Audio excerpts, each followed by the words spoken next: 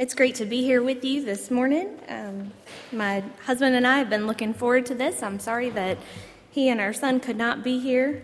They are at home recovering from illness, as many are these days. But it's great to be here with you to talk about, to share a little bit about WMU, what's going on in the life of WMUV these days here in Virginia, and ways that we invite you to plug into the ministry that's happening in our state and here in your community in Roanoke and across the world. We're excited about all that God has laid before us and all that we are able to be a part of, and we just want to involve as many folks in our state as we can in this exciting time. If you'd like to follow along with our text this morning, I'll be reading from the book of Exodus, chapter 34, verses 29 through 35. Hear now the word of the Lord. When Moses came down from Mount Sinai with the 2 tablets of the testimony in his hands, he was not aware that his face was radiant because he had spoken with the Lord. When Aaron and all the Israelites saw Moses, his face was radiant, and they were afraid to come near him. But Moses called to them, so Aaron and all the leaders of the community came back to him, and he spoke to them. Afterward, all the Israelites came near him, and he gave them all the commands the Lord had given him on Mount Sinai. When Moses finished speaking to them, he put a veil over his face. But when he entered the Lord's presence to speak with him, he removed the veil until he came out. And when he came out and told the Israelites what he had been commanded, they saw that his face was radiant. Then Moses would put the veil back over his face until he went in to speak with the Lord. Our text this morning, when I first read it, seemed to have a note of deja vu. I feel like we've been in this place in Exodus before. The Israelites are wandering around at the base of Mount Sinai. Moses has just come down. Moses has gone up to meet with God and then come down. He comes down after 40 days and 40 nights on the mountain, and he shares with everyone what God has told him.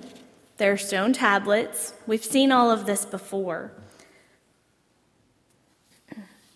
But this story, this text this morning, isn't just a telling or even a retelling of what we know as the Ten Commandments. It's kind of a take two, if you will. It's a second chance. It's a new opportunity for the Israelites to hold up their end of the covenant that God has given. Now, after the people initially hear these instructions and commands, they respond by saying, "Oh, we will do everything the Lord has commanded of us. We're going to obey." But it only takes a short time for that eagerness to fade and for those folks to build that infamous golden calf that we all know and to worship that in place of God, of this one God who has commanded them to worship him alone. Now, we could spend our time this morning bad-mouthing those Israelites about how they fell into idolatry and sin, and they broke this covenant that they had made with God. They promised to obey, and then they didn't. But if we get stuck there, I fear that we'll miss a greater message, because I think that there's a message in this text that ties into this theme of love that WMU has and this theme of grace. Now, let's be reminded as we look further that the Israelites, they are God's chosen people, but they are still human. They are seeking something or someone to worship, to follow, to believe in when all of this happens. Humans today continue to be seekers, do we not? Moses spends 40 days and nights with the Lord on Mount Sinai, and then he returns to tell the people about the covenant again. It's the second chance piece. Scripture tells us that his face had become radiant because he had spoken to the Lord.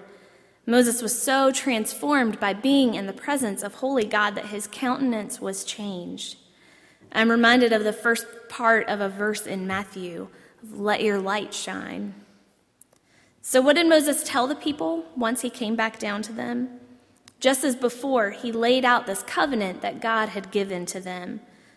The fact that God is still willing to have the Israelites as his chosen people in spite of their humanness, this is a message of love and of grace. Moses gets to share this message with the Israelites. The message that God wants to be their God, not based on their perfection or their imperfection, not based on any circumstances, but solely based on their identity as God's creation and God's people. Still today, I believe that there's a message of grace that God wants to communicate to his people. There's still a need for people, us, to spend time in the presence of holy God and to live out our lives as a reflection of his grace and his love, as Moses did. WMUV's mission statement is to help every person join Jesus Christ where he is at work in the world. We encourage people of all ages around our state to let God's light shine as they deliver a message of God's grace and love to the world. We want adults and students and children all to be, like Moses, a reflection of grace. In recent years, WMUV has witnessed this beautiful partnership that has happened between the Roanoke Valley Baptist Association, including many of you here at Calvary, and Standing Rock Reservation. 2 years ago, in 2008, I got to go with one other member of our staff to check it all out and to see what this was all about. And we brought that back to WMUV, and since then have been working to expand that partnership, to see what else can Virginia do. How can other folks in Virginia plug into this mission opportunity?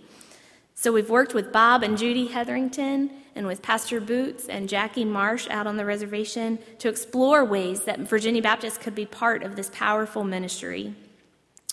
The excitement spread as time went on. Items were collected, jumpers and jams were made, money was raised, and in the summer of 2009, 300 Virginia Baptists, 150 from here in Roanoke and 150 from elsewhere, joined together to go out to the Dakotas to minister to our Native American friends. The folks that went let their light shine to the Standing Rock Reservation, and they delivered a message of God's grace to folks who were there. As you all know, this is a great intergenerational mission opportunity for everyone. There truly is a place for all of us in this. One of our prayers for the Standing Rock partnership has been for God to call one or two people out to be venturers.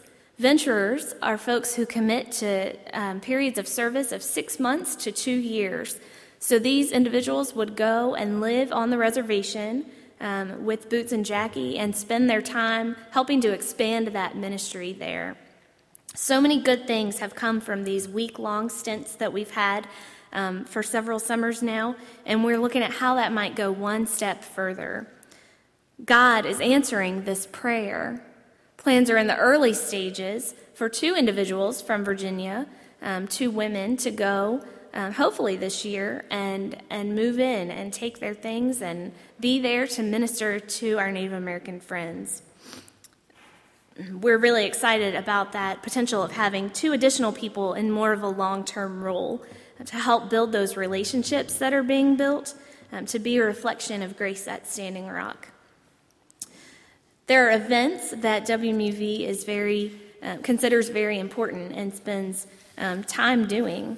We sponsor events that are designed to engage people in the mission of God in the world. Adult women, all adult ages, are invited to come to Women's Getaway at Eagle Eyrie in November. For our younger children, for grades 1 through 5, girls are invited to come for Mom and Me. They bring their moms and have a weekend together. And then for students, for middle and high school girls, they're invited to an event called Shine. Shine is a mission-focused retreat that we hold at Eagle Eyrie, and through powerful worship and interactive Bible studies and also breakout sessions, girls are really encouraged to be whoever it is that God is creating them to be. And they learn that each of us is called to be a missionary, even though that might look different from person to person. Girls are challenged to plug into places where they can serve God in their very communities. Shine is not only for teenage girls, it's also partly planned by teenage girls. We are passionate about leadership development at WMUV. We want to develop and raise up children and students who have leadership gifts and help them plug into the world. A handful of young women are selected each year to serve as Virginia State panelists. They serve as role models and leaders for other girls around the state. They're between the ages of 15 and 18, and those are the girls that help to plan Shine for other middle and high schoolers. They also assist with the leading of it as well. WMUV is committed to developing leaders in Virginia who are going to be bold enough to let their light shine. Aside from state panelists, teenagers also have the opportunity to serve as leaders in training, or LITs, at Crossroads, which is WMUV's Camp and Conference Center out in Lowesville, Virginia. LITs are male and female teenagers who are 14 to 18 years old, and they assist counselors in the cabin during their week at camp. They also get to lead devotions for younger campers. They work together to plan and lead a worship service for the entire camp, and they have a special leadership-focused Bible study during the week that they take part in. Our leadership role for children is called Outstanding GA. GAs are Girls in Action, and this is for 5th and 6th grade girls. And these girls share their various commitments in different ways throughout the state. They share their testimony both at annual meeting in November as well as at Mom and Me in front of all the other children that are there. Some of these are just ways that WMUV is encouraging leadership development among the younger generations because we feel that that's very important. WMUV and Virginia Baptist Mission Board have joined together in tackling the hunger pandemic in our world as well. We've decided that instead of trying to be all things to all people, we're going to dig a couple of deep channels, and hunger is one of those that we're really going to focus on for the long term and really try to make a difference in that. There's a lot of great work that's already happening in churches and associations and agencies around the state, and we just want to be able to enhance that. We want to provide resources that are necessary and to facilitate networking among all that's happening to really make a difference in the area of hunger. There's a clear immediate need that's being met through food pantries and food assistance programs. And WMUV is looking at how we might take that, again, one step further, dig a little bit deeper, and encourage both individual and systemic change.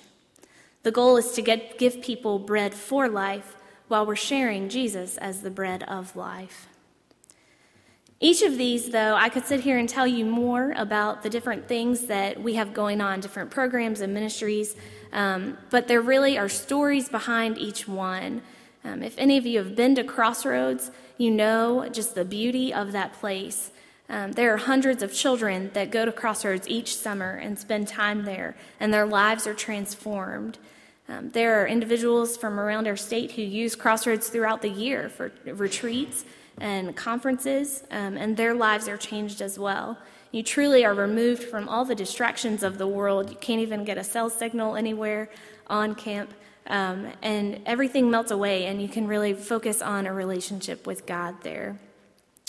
Those of you who have been to Standing Rock, you know as well that that mission is about so much more than numbers or programs. It's about people. You know, we could go around the room, and anyone who's been, I'm sure you could give me the names of people who your life was touched by while you were there.